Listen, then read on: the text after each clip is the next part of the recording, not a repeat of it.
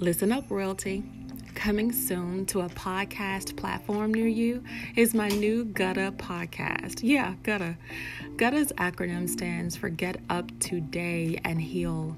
This podcast will hold a safe space for the population of individuals who are dealing with loss, stagnation, and guilt, just to name a few, and have miraculously found their way to a positive transformation through self-healing.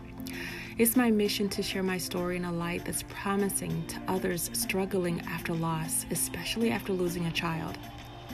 I know all too well the pain of losing a baby. Well, yeah, a baby. We'll also share stories of triumph, spirit, and healing. We're here to uplift, inspire, motivate, spark, and encourage.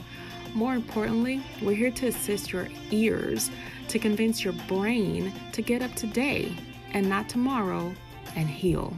Because life goes on doesn't mean that all is forgotten. It means that all becomes new over and over again.